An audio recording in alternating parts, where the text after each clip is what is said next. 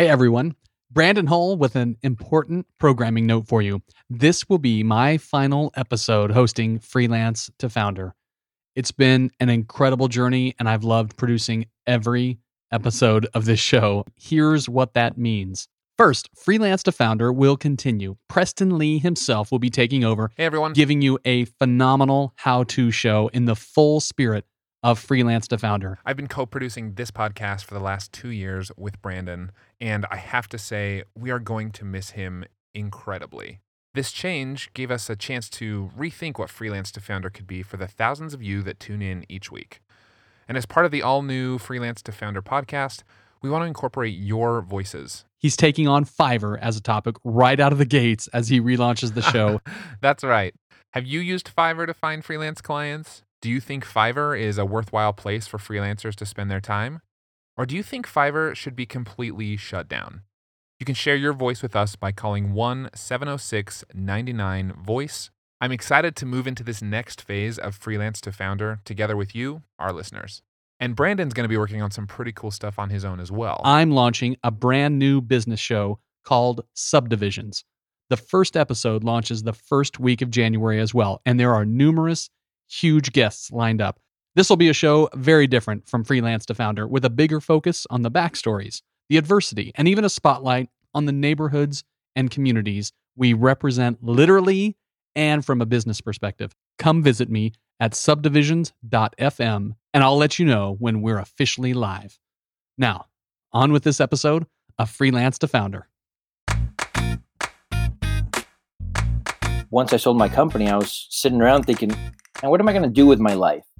So I'm sitting there contemplating what I was going to do. Do I go work for somebody else? Do I start another freight company? So I was like, what do I enjoy? I enjoy people. I enjoy business. And I just kind of enjoy sitting around talking to amazing individuals. And I was like, we might be onto something here. Welcome to Freelance to Founder, where I dig into the stories of freelancers and solopreneurs who've scaled their businesses to something much bigger than themselves. In today's episode, I introduce you to Ever Gonzalez, founder of Outlier.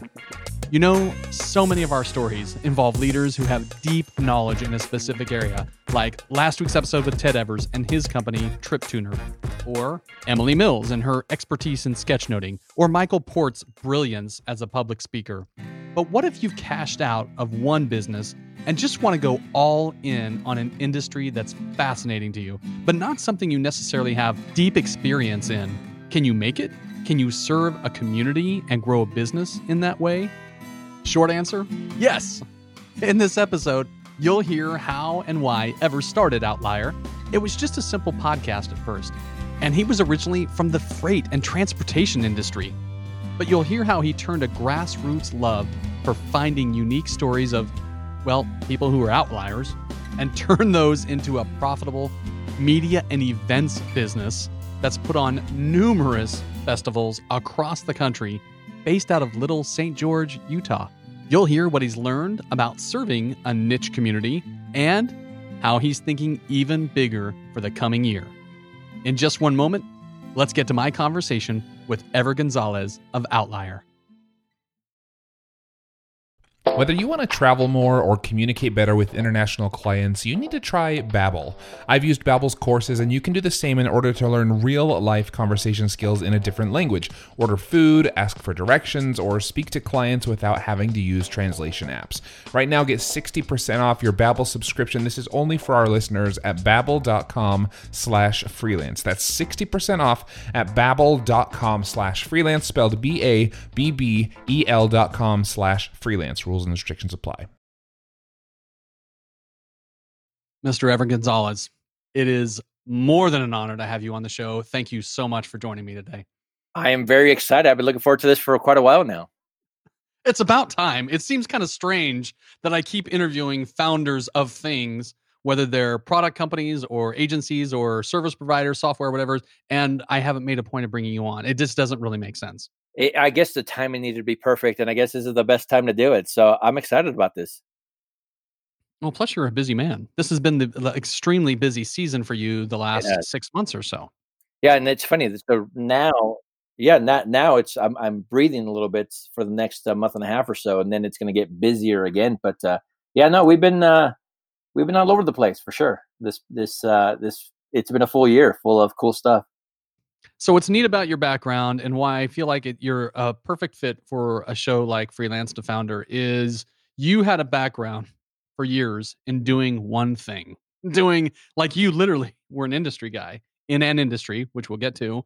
And well, I will have already shared with the audience what that industry is in my intro, but you were like this industry was your thing. Freight was your thing. So what you're doing now is I can't wait to get into the story because as much as I feel like we've gotten to know each other over the last few months, I don't know that transition story like at all. So why don't we start from the present day and then we'll go back in time a little bit and fill in the details on how you arrived at where you're at today. You are the CEO and founder of Outlier, which has many elements to it. I like to describe it as sort of a media and events company. And that even sounds vague, but there are so many pieces that have emerged from media and events and will emerge, I suspect, from the under the banner of media and events.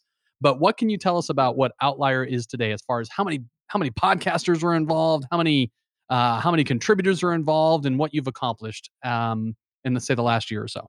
Yeah, it's funny. So what Outlier is today is actually quite a bit different than what it was when we first started, and we'll get into that here in just a bit. But right now, we consider ourselves a media and events company.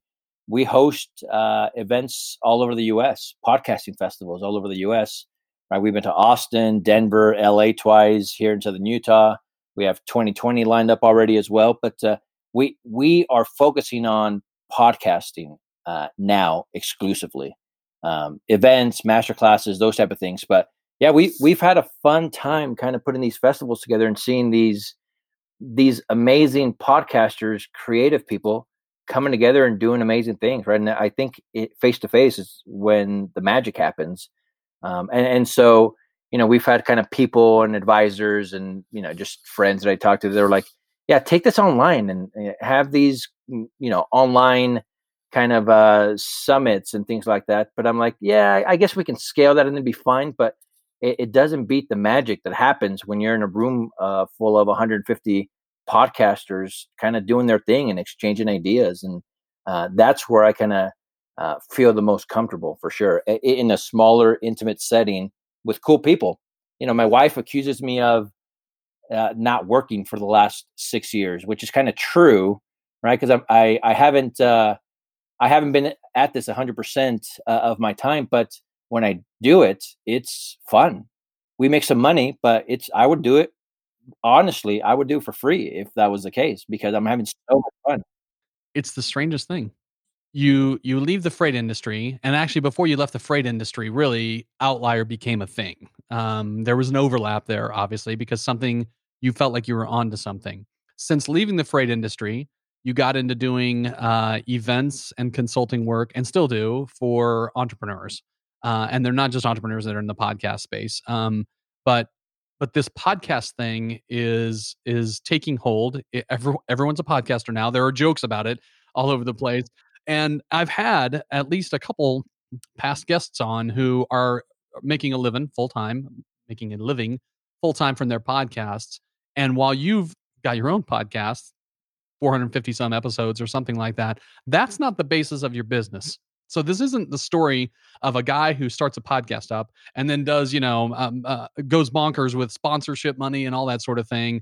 You have an entirely different involvement. Like, it's genuinely a media production company. The podcast piece just happens to be the community that you're serving. So there's a lot of bases that we'll cover here, but I guess the first one that I would ask for is, why is this space so appealing to you to begin with? What's so intriguing to you about the podcast space? Yeah, so we started focusing on entrepreneurship and startups and that type of world. And it was great and it's fun, and we're to kind of have a foot in there as well. But the podcasting scene, there are so many different people doing literally all different types of podcasting, and nobody seems to be competing. It doesn't feel like a cutthroat industry.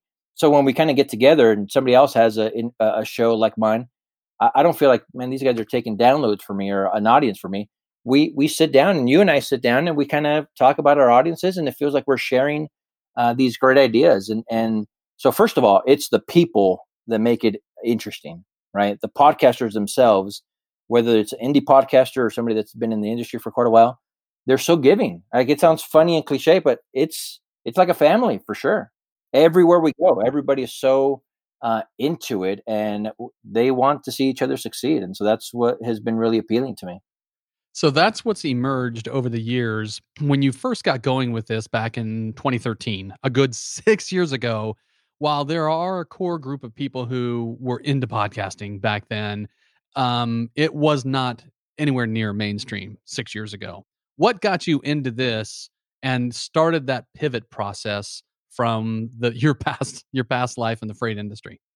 Yeah, so we get into the details here in just a bit, but from freight management that I've been doing for 15, 20 years before that, once I sold my company, I was sitting around thinking, and what am I going to do with my life? Right. And I kind of had a little bit of an exit and it was a little bit successful.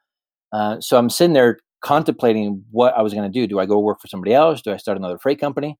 And I'm like, well, I'm not going to put pressure on myself to figure it out right now. Let me sit on it for a little while. Right. Luckily, we have a little bit of a cushion to kind of sit on it for a little bit. And then I was like, well, I don't want to sit around and in the house all day. My wife would obviously kick me out. And I don't want to go golfing every single day because it would get tiring after a while.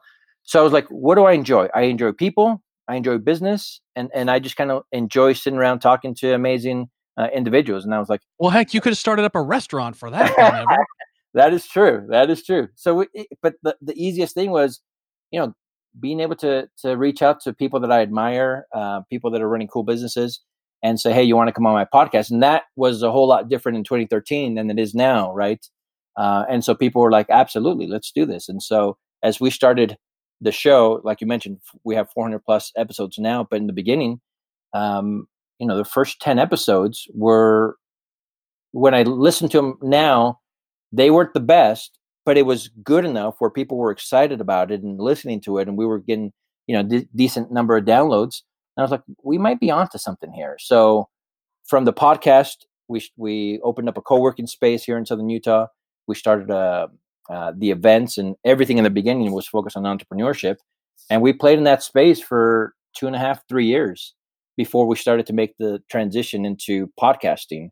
I think I felt like there were too many players with deeper pockets and all that good stuff doing amazing things in entrepreneurship with events and media and all that stuff. And it was great. And we still kind of, like I said, have a little bit of a hold in that space, but it's just been a whole different ball game since we kind of focused on podcasting. What you said about entrepreneurship and how many people have their fingers in that world and providing events and so forth for the entrepreneurial world, the same could be said for the co-working space world as well. That's another space that's blowing up. Actually, it's blowing up literally if you take a look at what's happening with WeWork right now in the news. But that's another interesting space. The funny thing about a lot of this to me is the fact that this is all happening in the mind of a guy who's based in St. George, Utah, not San Francisco, LA, New York, Seattle, or one of these, fast-paced, burgeoning hubs, Austin, any of those types of places. It's happening in St. George, and we barely have 100,000 people here in St. George. But there are some cool people here, and we have a lot of ideas. And in the beginning, right, it was just everything focused around Southern Utah, right? Our co-working space, our events. Although we had people coming out from out of town, we were trying to grow the entrepreneurship community here in Southern Utah. And I'd like to think that we succeeded a little bit. And we helped some startups kind of get their start, and we brought in mentors from other cities to kind of do their stuff. And it was successful and it was fun, but there was a cap, right? We couldn't do more, and we were kind of running out of ideas and running out of a little bit of steam. And revenue-wise, we weren't there to support all the time and effort that we were kind of putting into it. And so, I sat on it for a little bit and was like, well, let's just kind of do this podcast festival here in St. George 2.5 years ago. And it was fun and it was great. And I was like, well, we already know how to do this stuff. Why don't we just kind of do podcasting events? And from the very first one where we had almost 100 people, right, to LA and everywhere else we've gone, it's continuing to pick up steam, and more people are getting into it. And I'm having a whole lot of fun, and it's not going to stop anytime soon. So over the last year, you've put on, if we just literally go for a 12-month calendar, you've put on 4 events, at least that I know of, right? 4 podcast events. And as opposed to other industries events, including the podcast industry, where it's one destination, one event for the year, everybody flocks to that location, and you're overwhelmed. It's sensory overload because there's thousands of people there, which sounds great. It sounds great. And I'm sure in a lot of ways it is. But instead of having the one single destination, the approach that you're taking about this, even as a person who understands events and hosting events, the space requirements, and all of that sort of thing, all the planning steps that are involved, you chose to do it like on a regional basis, where the events have a much smaller feel to it.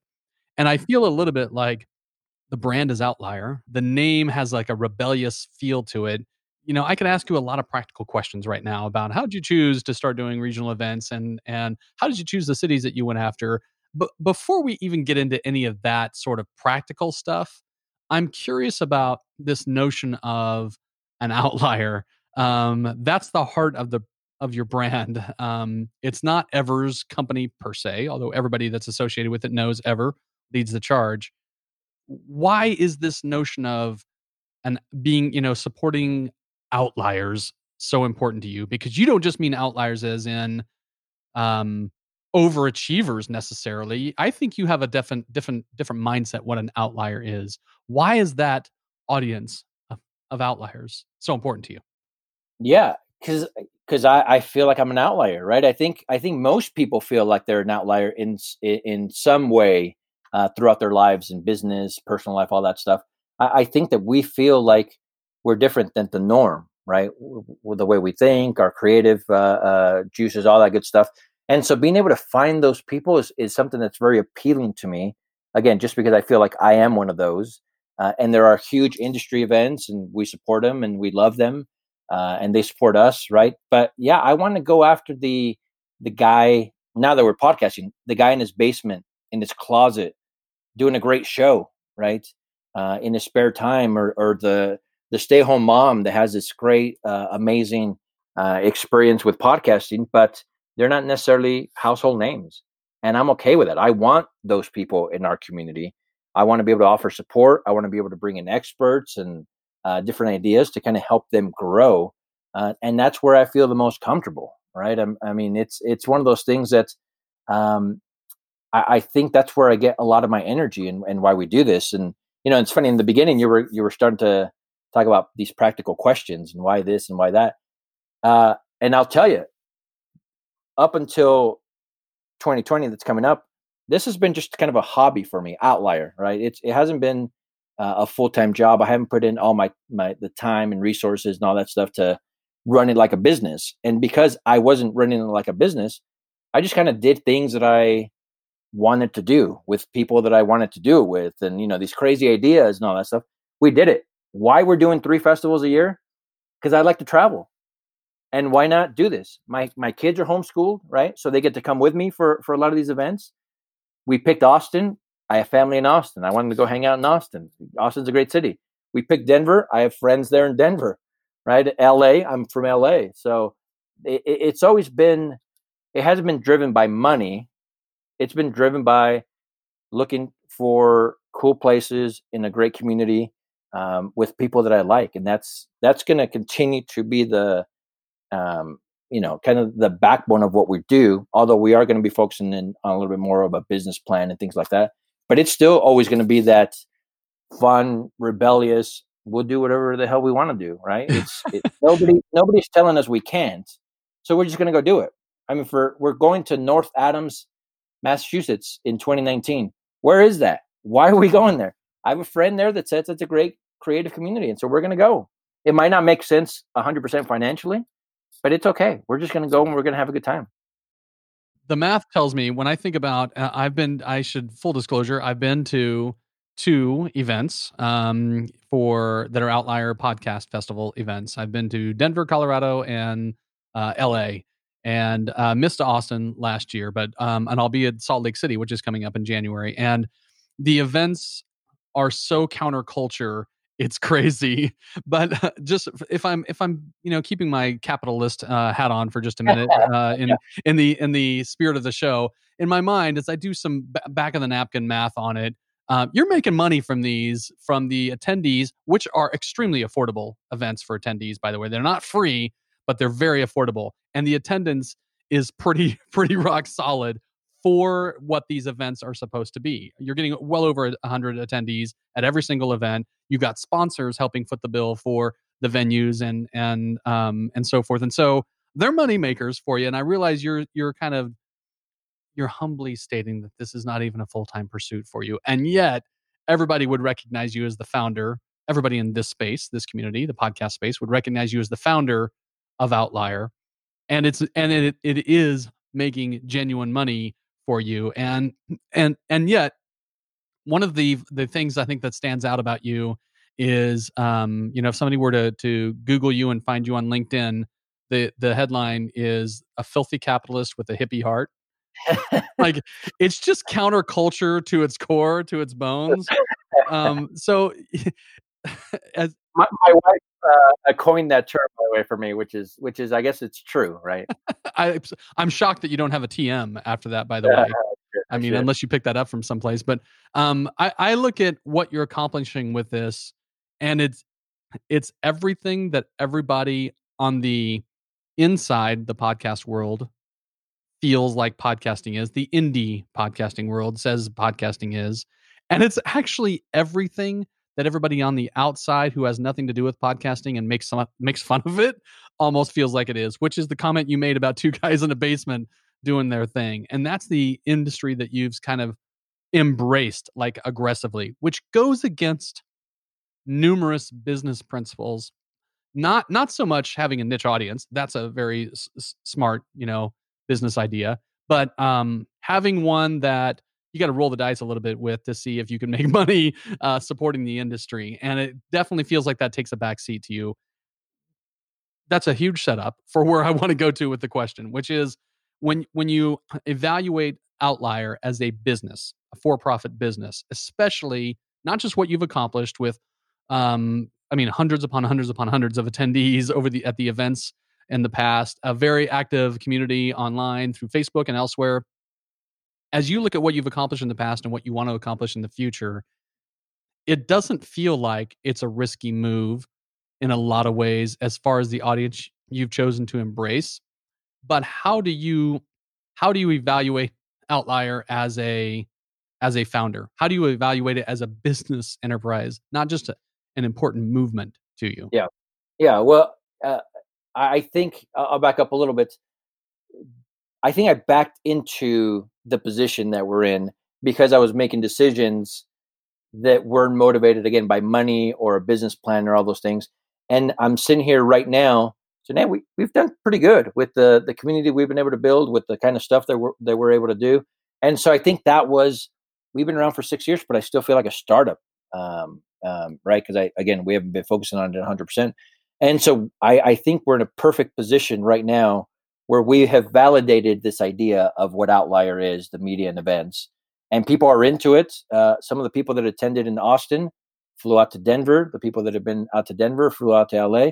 So we have a little bit of a following, not just a following, but people that are like ambassadors and like are really connected with what we're trying to put together and the other people in the community. And so again, we're in a good position to now hit 2020 with all of our might, right? With all of my attention, with all of my resources and everything and everybody that we're bringing in to make it work. We have some money-making opportunities that we're kind of putting together right now so that we come January, our event in January in Salt Lake City, we're going to launch a couple different things to make it a true business. And so one of the things that scares me, and you and I kind of have been talking about this offline a little bit, I don't want it to be motivated by money, even though that's important and we won't be able to do what we're trying to do without the revenue, right? I just hope I don't get into the mindset of, well, we got to do A as opposed to B because A is going to generate more revenue. I hope we don't get into that position, but hopefully I have advisors and a team that will steer me in the right direction. But moving forward, we're going to continue to do the indie thing and the events without all the bells and whistles, because that's what I like personally, with a component of making it bigger and better for sure. It's a hard stop here on the podcast conversation because we're so deep into the conversation about building this media and events company focused on the podcast industry that we're getting further away from your background and who you are as a person. And I feel like that's an important part of this story as well. We talked about you being in the freight industry. 10 years ago, you were what, like a VP of sales with a logistics company, having been an account manager with a freight management company, and then a director of operations with another freight management company. And then eventually you owned your own, you were president of your own freight management company that you ultimately sold. Like, that consumed your life for years. Sure. Yeah. How did you get your start in that industry to begin with? Was that a family thing, or where did you get the start there? No, yeah, I served, in high school, I didn't know what to do, right? I just kind of fooling around and not taking anything seriously. I served a mission for my church, the LDS church. Went out to New York for a couple of years as a missionary, came home, and I was like, oh, shoot, I'm 20, 21 now. I should probably act like an adult now and like figure out what I'm going to do with my life. I tried college for a little bit, dropped out 3 different times. I just couldn't sit through the general ed. Wasn't your thing. It wasn't my thing, right? I mean, I loved learning. I loved history, all that stuff, but I couldn't sit through those classes. And so I was like, okay, I guess I'm going to go work a blue collar job for the rest of my life, which was okay, right? I mean, and so I'm looking for a job. Back then I was reading the paper, right? That's how old we are. And there was an ad saying we're looking for a logistics manager, and it kind of gave a range of the pay. And I was like, ooh, I want that pay. What the hell is a logistics manager? I didn't even know what logistics meant, but being young and cocky and stupid, I went out there and I interviewed with a guy and kind of just talked my way into a position that I had no idea what it was or how to run. And it was a startup, and I got a position there, and I worked there for 3 years, and I learned everything I could about logistics. There was obviously a cap of how much I could do there. After that, I worked at the Port of Long Beach as a vessel superintendent, right, with those big ships and containers, doing that for another little while, and then kind of went from company to company in sales and operations and everything else, kind of learning all I could in logistics and freight management. And when I felt comfortable enough that I can do the same thing myself, then, because I always had the entrepreneurial spirit in me, I quit and I started my own job. Actually, I didn't quit. My last job, I was fired on my birthday. And then the day after my birthday, I started Capital Freight Management, which I did for 4 or 5 years. Why were you fired?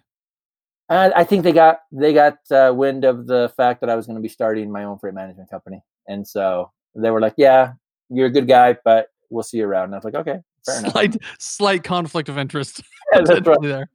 Right. If I were to talk to your family members, let's call it the pre-LDS church mission ever, you're 17 or 18 or something like that. How would they have described you back then? Crazy, probably. Right. I was quiet. I didn't get into a lot of trouble. Officially, I didn't get into a lot of trouble. But I didn't do anything that most people my age should have been doing. Right. I skipped a lot of classes in high school. Got into a few fights. Right. All that stuff. But I was quiet, but even though I didn't show up to a lot of my classes and didn't do a lot of the work, all my teachers loved me. Like, I was respectful and helpful and kind. But they were like, "Where's your homework?" I didn't feel like doing it, or "Where were you the last couple of weeks?" I was at the beach, right? And so I think they'll describe me as undisciplined and a little bit crazy. What was the social group that you hung around? I hung out with outliers. Even though I was at the sports, I didn't hang out with the jocks, or I didn't hang out with the nerdy kids. I just kind of hung out with, normal kids that loved the music and loved hanging out with each other. You know, working from home is mostly great, but there are some days when I realize I haven't left my house or even my chair like all day. Have you been there? Getting outside to exercise or making a trip to the gym are just harder now that my office is just a flight of stairs away. If you're stuck in the same rut as me, then you should try Hydrow. That's HYDROW. With the Hydrow rower and 20 minutes a day, getting a full body workout is so much easier. Hydrow can work up to 86% of your muscles in just 20 minutes for an insane effective home workout. That's because Hydrow pairs the effectiveness of rowing with the power of technology to connect you with over 5,000 video trainings, classes, and workouts. And get ready to get out from behind your home desk, because after a few months of daily rowing with Hydrow, your partner's going to want to take you out for a night on the town to show you off.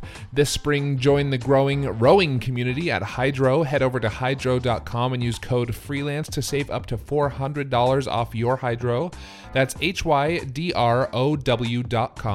and promo code FREELANCE to save $400. Hydrow.com, promo code FREELANCE, or just click the link in our show description. Have you ever noticed that many of the problems people call in with on this show can be solved by hiring someone? Sometimes you need a full-fledged team, other times maybe just a simple assistant or an expert in something you're not great at. Whatever your reason for hiring, we recommend you take a look at LinkedIn Jobs.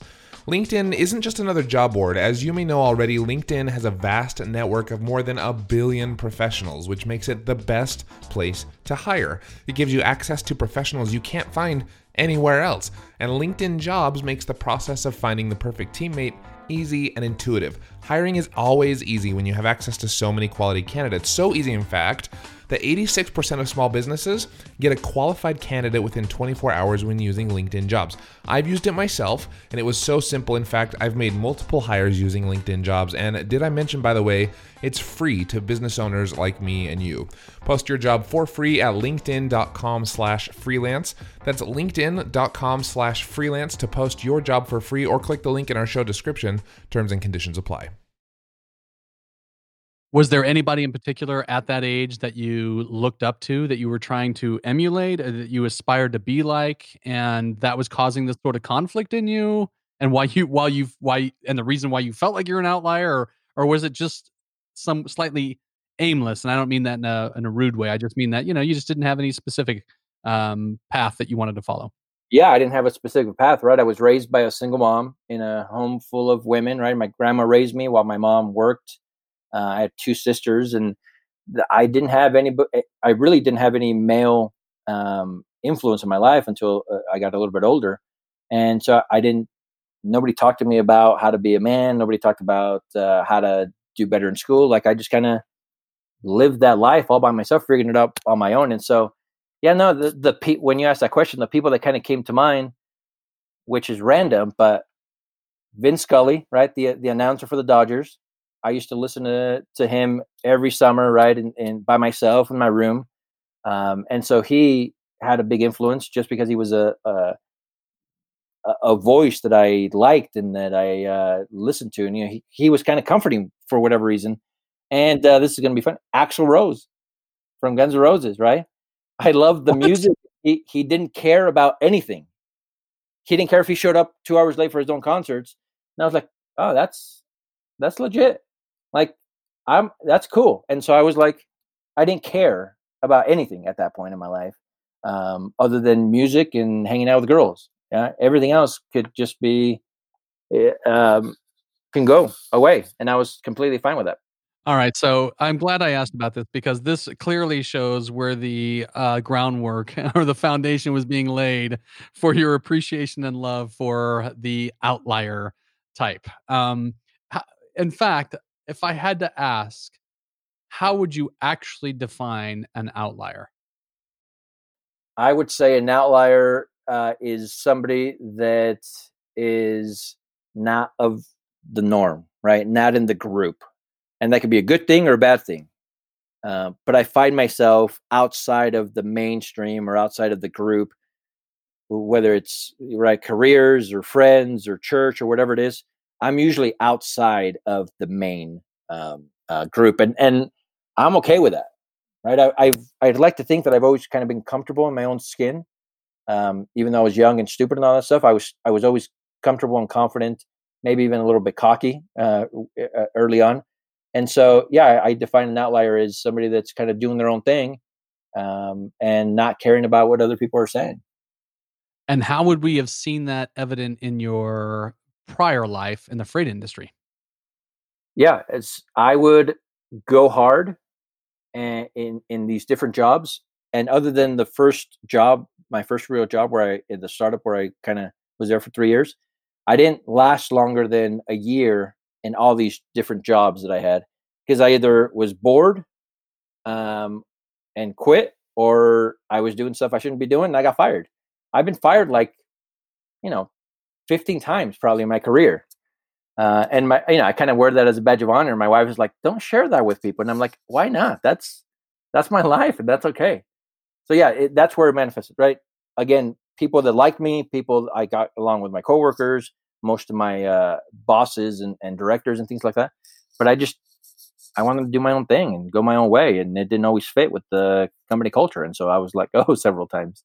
Well, that is, I feel like, while your podcast and your community is called Outlier, I feel like accidentally over time, all of the guests that we've had on this show have represented that in spirit. At the very least, they were either people who were towing the line and were following the path that you're supposed to follow, the most safe, secure, predictable path. And they're following that path. And at some point in time, they felt like, and usually earlier rather than later for most of my guests, they felt like this is not comfortable. This is not what I'm supposed to be doing. This is not who I'm supposed to be. This is not what I'm supposed to be. This is not the wall my ladder is supposed to be against. Any of that sort of thing. And like I said, for some of them, they would figure it out when they're in college still. They would start building something, freelancing on the side, and then that thing would become their thing. For others, it took them graduating from school, getting a first job, and being bored bored out of their gourd during that first job, and they just would start to moonlight with something else, and that would take on a life of its own. But that's absolutely the story. And in fact, many of them have told me in my interviews with them that it has completely changed their notion of what an education is, and whether the educational system is really built properly to support that type of person at all. And then also it's taught them that the definition of a career is changing rapidly before our eyes. And what we think is the safe, predictable route is actually not. And outlier, if you talk statistically, an outlier has to be away from the norm, but the outlier way is almost, they would, I think, say, is the more sure path to whatever you want to call it, success or happiness or self-actualization. I guess if we're looking at the hierarchy of needs, it feels like that's actually the more sure path to having a little bit of peace of mind, is you being in control of where you're going. And you hit a lot of good points here. One of the ones that you were talking about, what does it look like, right? That path, is it working at a company for 40 years and then retiring and getting your gold watch and stuff? That's not realistic for the most part anymore, right? I feel like we're all kind of free agents, right? We don't have that company loyalty for the most part. Not that that's a bad thing or anything. We just kind of go from project to project, and I'm assuming you've talked to a lot of these people, and it's great and it's fantastic, and it's only getting bigger and better as the new generation comes in. One of the other things you talked about, right? I think if I had the traditional mother and father at home, right? We're immigrants, right? We kind of lived a little bit of a different life growing up in LA. I think if that was the case for me, I would have had more pressure into go get a 4-year degree, go work at a stable job, right, and all that. But because I didn't see it at home and nobody was pushing me to go do this, just being young and foolish, again, I think I stumbled upon what I'm doing now, and luckily it's worked out. It wasn't always fun, it wasn't always easy, but I'm pretty comfortable in the position that we're in right now and what the future holds. I mean, I'm 43, I still have a lot of fight in me, and that's what it's going to be for the next, 15, 20, 25 years. 43, you're not even at the halfway point at this point. So a lot of fight in you. I would think you have most of your fight still in you as well. All right, so let's get back to the business piece, because I think the philosophical piece I think is important, because it gets us inside the head of a person who thinks like you, who has not wanted to comply with how the system wants us to think, act, and so forth. And I think that's important for people to be able to appreciate that there is a different wiring that either some people come here with or they develop over time. They realize, you know what, this is not how I'm going to be my best me, so to You know, speak. But and real quick before we go, I don't want it to sound like this is kind of the path that I chose because it's cool or because, screw authority and all that stuff. I physically, emotionally struggle when I'm tied down to that kind of stuff, right? I mean, if it was between, feeding my family and kind of getting a job with a shirt and a tie 40 hours a week, I would truly, as much as I love my family, I would struggle with that. And so there's something in me that's not because I'm trying to be different or anything. I truly believe that I wouldn't be able to do it. you'd literally be difficult to be around. You'd be stir crazy Oh, because you'd absolutely. be, yeah, it's the whole I would authentic rather self thing, right? than kind of do some of the things that I've done in the past or some of the things that some of our, both of our friends and colleagues are doing. Yeah. I don't think I'd be able to do it. Yeah. All right, so let's get back to Outlier as a business. Like I said, I think it's important to cover that kind of ground because it shapes the picture for what you have accomplished and why you think the way you do, and how you go about building your business today. So, Outlier the business, as the idea, clearly there was not a master plan. There was no blueprint that you followed, and rarely is there with the people I talk to. But in your case, as the vision for what you wanted to accomplish through Outlier, as it unfolded, as 6 months would go by, a year would go by. We're talking 6 years here of time that you've had the Outlier brand has existed. So it's not like, and the events only started a couple years ago, but the Outlier brand's been around for a while, and you've used it in a variety of ways with the entrepreneurial consulting and so forth after you sold your business. And as time has gone by and Outlier's vision in your mind has changed or evolved, what have you kind of done to start to build your own contribution to your community, to the podcast community, so that you could start launching events and know that they would be successful? Does that make sense? Like, I bet you there could be other people out here who felt like, you know what, we should do our own little put on our own little nonprofit, or here in San Diego, we should put on this event for people who do web design work, and we'll have meetups and all this sort of thing. But, well, would anybody come? I'm sure there's people that have thought about this type of thing all the time. You chose a space, and it's kind of irrelevant that it's the podcast space, but you started to contribute in a certain way to a space, in a way where you finally felt comfortable that you could put on events and they would be break even or profitable in the earliest days. How did you? What were the steps that you took to start to find your way in that community, in the podcast community? Yeah, I wish I had a sexy answer for that, but again, it was just things that I was interested in. When we had a co-working space, so we've hosted 200 plus events in the 6 years that we've done. Again, in the beginning, more entrepreneurial events, but in our co-working space, we started to host these smaller meetups and events, and we would fly speakers in from San Francisco and all over the U.S. and they were well attended, and it was the energy that was there was what it was addicting, honestly. Knowing that we kind of put this together with cool people in a room, and I keep going back to this, but magic was happening, right, with those connections, and so that's kind of what we did. And we've had some missteps, and we've had some events where we had to cancel and eat some humble pie because of it. But overall, we've kind of figured out the formula. And honestly, and I hope this doesn't sound weird, the formula is me doing whatever I want. What kind of event do I want to go to? I'm going to go put on that event, right? The podcasting stuff happened because I wanted to go to Podcast Movement or Podfest in Florida, or some of these other podcasting events and festivals. But there was always a wedding, a funeral, family vacation, so I couldn't attend. So we're like, man, we run events, might as well put our own events. And because the first one was such a hit. But how do you make sure people attend those events? Yeah, well, we put it out to the world, right? With our podcast, 400 plus episodes, we've made a lot of friends. People enjoy being on our show for the most part. Those are the people that I invite to come speak. And for the most part, they have a pretty decent following, and they come speak on our stage for free because I'd like to think that they had a great experience, not just with me, but with our community. And so, yeah, I mean, we've had some events where, we're expecting 150, one of them, most of them early on 300, and we would get 100 people, which was not great, but it was still fine. Those 100 people that showed up were great. And I have no shame, kind of, right? If I'm expecting 300 and 100 show up, so what? So what? Like, what's going to happen? I'm a little embarrassed, that we had 100 people instead of 300 people when I said that we were going to have, we have 300 seats there. So what? It's not the end of the world. Well, you'll lose money. I mean, that can also happen. But we run a very, and you've been to my events, a very lean event.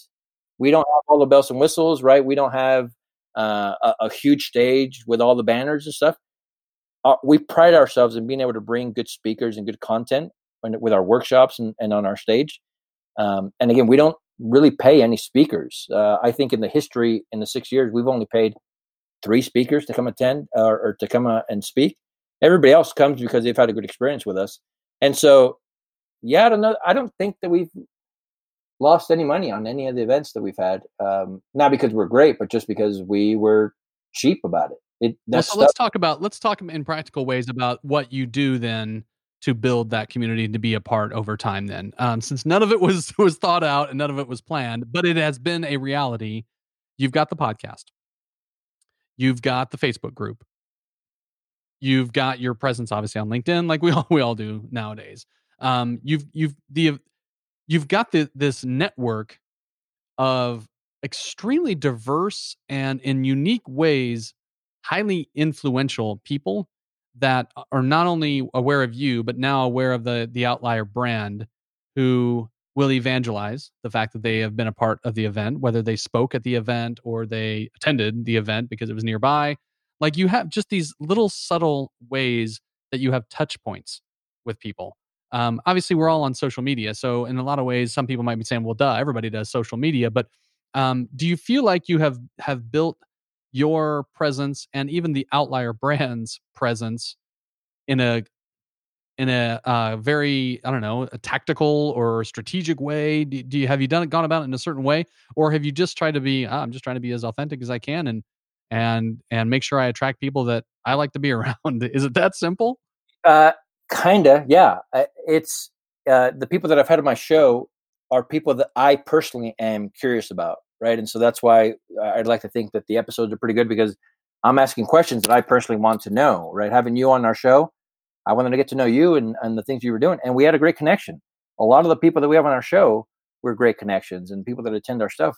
And so I try to put that human element, and I try to be as curious as I can with everybody that attends, right? I try to make an effort to talk to everybody and meet everybody. And so, man, I'm horrible at marketing.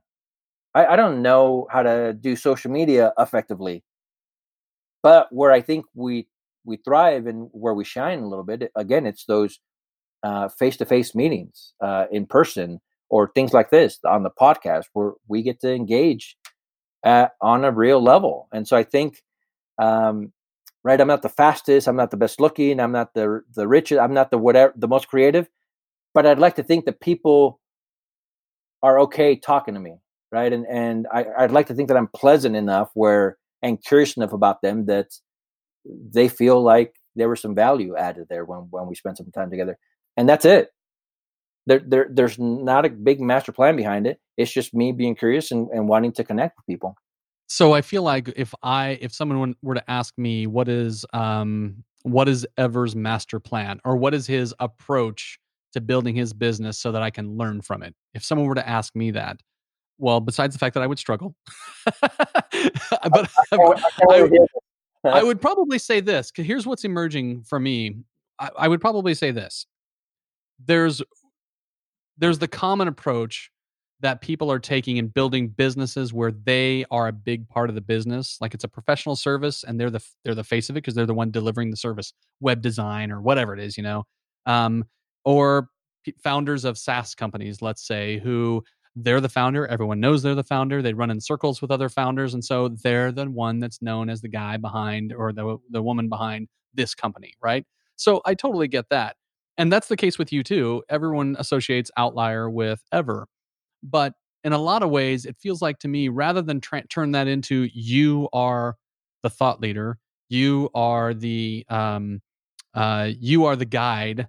It feels a little bit more like you prefer to be the guy who's the facilitator. Like you're not like a master networker necessarily, but you'd prefer to facilitate opportunities for people to start to get to know one another, learn from each other, and gather together because they're similar to one another or could learn from one another, even if they're not similar to one another. And you're perfectly fine with just having made that happen without the spotlight having to be on Ever. It's funny, you nailed that, right in the head, right? Yeah. And I think that goes back to my logistics days. I'm behind the scenes making sure everything kind of comes together, and that's kind of what it feels like in the approach that I'm trying to take when it comes to these festivals. I mean, you've been to them. Wait a minute, are you telling me that your events business is actually just an extension of your freight business in a lot of ways? That's right. Yeah, but it's true, right? And one of the things that I like, I don't usually give keynotes at my own events. I don't run workshops. I don't do any of that stuff. Like you mentioned, I bring these people together, but I enjoy putting the spotlight on amazing people. And again, we do have these bigger names coming to our events, but I love having some of these no names that nobody knows about, but have knowledge of whatever they want to talk about, and putting a spotlight on them. I really enjoy that, and it's. I think it's evident in the attendees and their response to it. I like you. Obviously, you have some value, and that's why I keep inviting you back onto my stage, right? And there's a handful of those people that, no matter where I go and no matter what I do, if you are available, I would want you on my stage. And so, right, you get all the spotlight for that hour and a half. I'm completely fine with that. I enjoy that. So what I don't think people fully appreciate is that podcasting is one of those worlds that's unique in this way. As much as we're talking about what an indie podcaster is like and what an outlier is like and so forth, there is a lot of money being thrown around in the industry right now. There's a lot of money being thrown to advertising in the industry. It's moving very quickly. NPR has suggested its revenue that's coming now from sponsorships is going to far exceed its past revenue from like donations, the traditional route we think of NPR when it makes its money through its drives and so forth.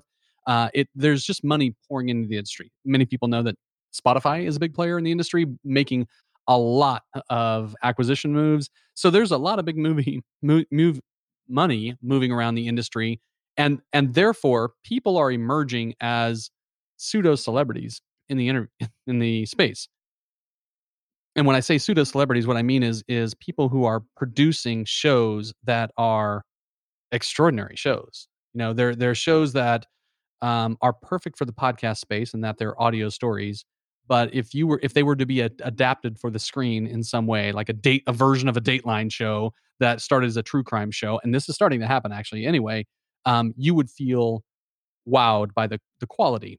And the reason I mention that is these events, I've been to 2 so far now, and the events are attracting both the people you mentioned who want to talk about Dungeons and Dragons as a group and just have some fun, but they're also attracting people who are, I would call them professional story producers, professional producers in these realms of large, well-funded, well-heeled production companies.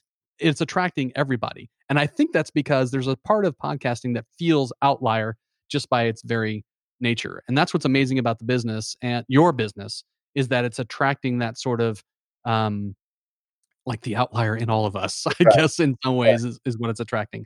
All right, so let's look ahead into the future.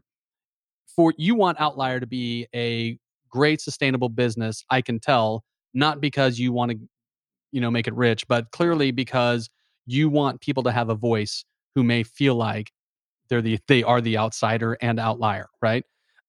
So what do you feel like needs to happen for your company, Outlier, to reach its objectives over the next 12 months? Like, what do you, if you help us see behind the curtain a little bit, like what are your plans for the next 12 months that need to happen for Outlier to be a bigger presence in the podcast world and to be a nice moneymaker for you as well? And what are you excited to do for people that want their voice heard? Yeah. First of all, I need to commit to it, right? We've talked about this a couple of different times. I haven't been committed to it. So the first thing is commit to it. 2020, I'm all in. But we can go down the list. We are going to continue to grow the podcast, and the podcast is not, we don't have ads or anything like that on it. It's just people that I enjoy talking to. But the events, we want to make them not necessarily bigger in attendance, but we want to be able to kind of put in the time and effort we need to in order to let the world know that we're coming to their city for the most part. We don't want to go to Chicago. We don't want to go to New York. We don't want to go to any of those places.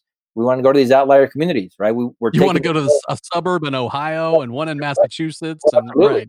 We're taking the show to them, right? And on top of that, we feel like with our voice and trying to bring in other people's ideas and thoughts, we're going to build a magazine, an online magazine to bring out the stories that we're seeing at the festivals.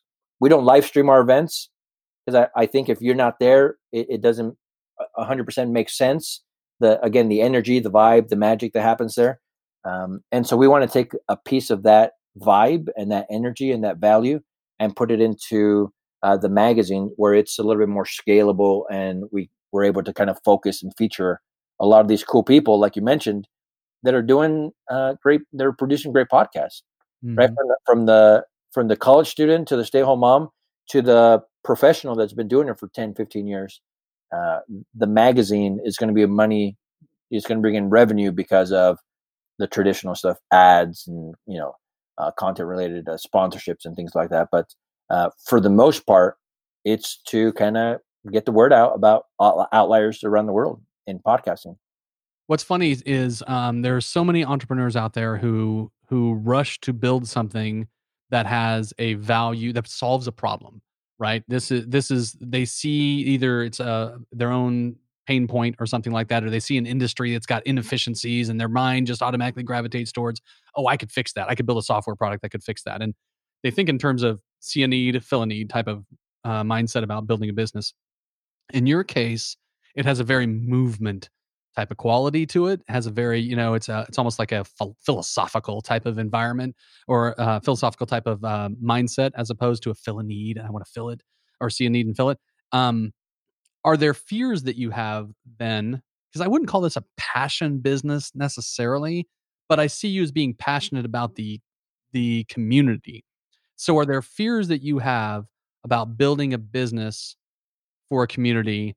And if the business doesn't flourish, the community gets let down in some ways. Do you have fears about the business in that way? Yeah. What you just mentioned, but my first fear is that I am going to lose interest and get bored. And then do something else, right? I mean, that's not just because that's a personality flaw that you're concerned about. I love building, right? I don't want to manage. I love building anyway. But yeah, putting a lot of more time and effort into building this community, and then something happens, or there's a bigger player, or just we're not connecting. That's a fear.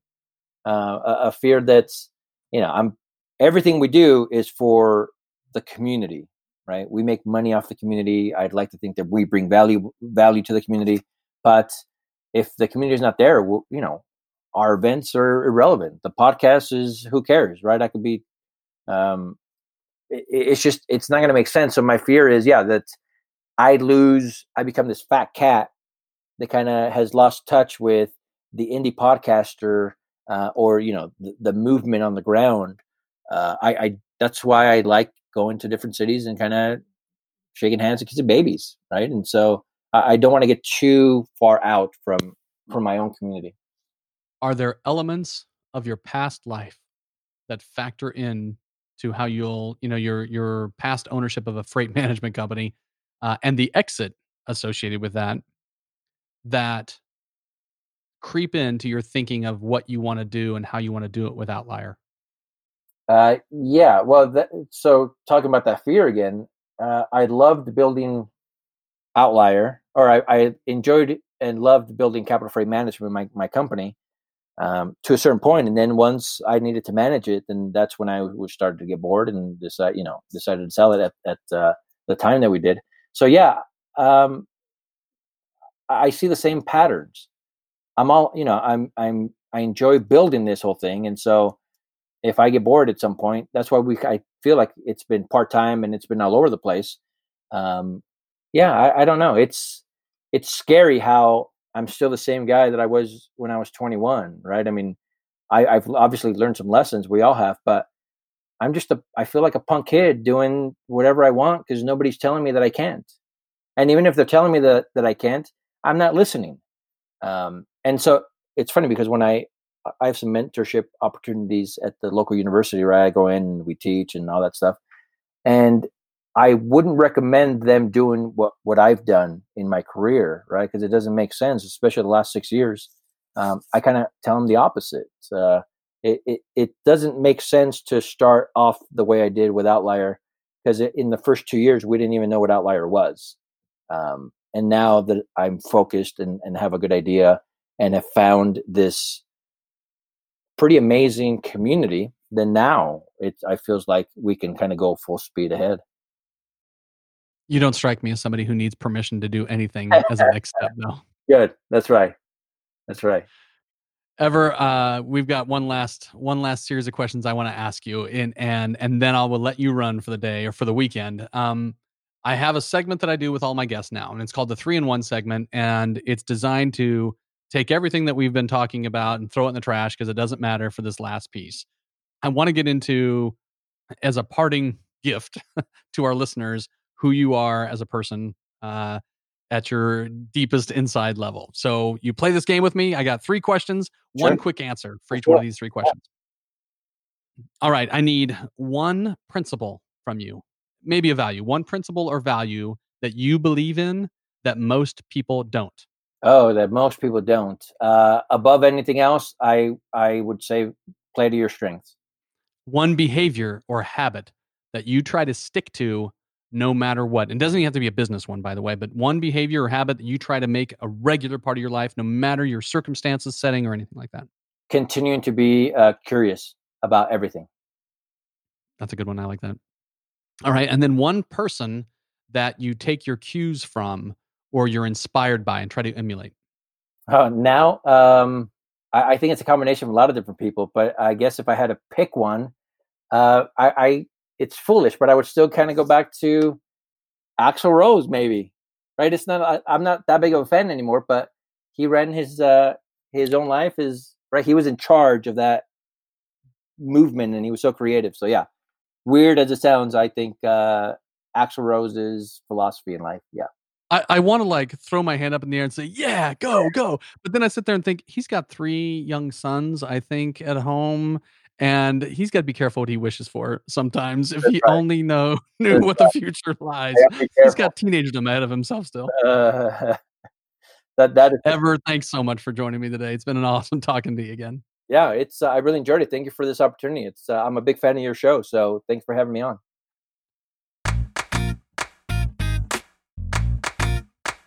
That was the story of Ever Gonzalez, founder of Outlier. Friends, it has been my deepest pleasure bringing you these stories of founders the last 2 years. We've spoken to some heavyweight leaders in online business, accomplished entrepreneurs who've sold their companies for tens of millions, startup entrepreneurs who've scaled their thing big enough to pay for themselves, but who are still finding their way. We've talked about their inspiration, their why, their how, and their what's next. I'm grateful for you listening to me share these stories and asking them questions to uncover those whys, what's, and hows. And as Preston takes over Freelance to Founder heading into 2020, the show is in great hands. So this is goodbye from me for now, but I hope you'll join me with Subdivisions.fm for something entirely different, while also staying right here with Freelance to Founder for the best show for freelancers, solopreneurs, and aspiring entrepreneurs. Thanks for listening, everyone.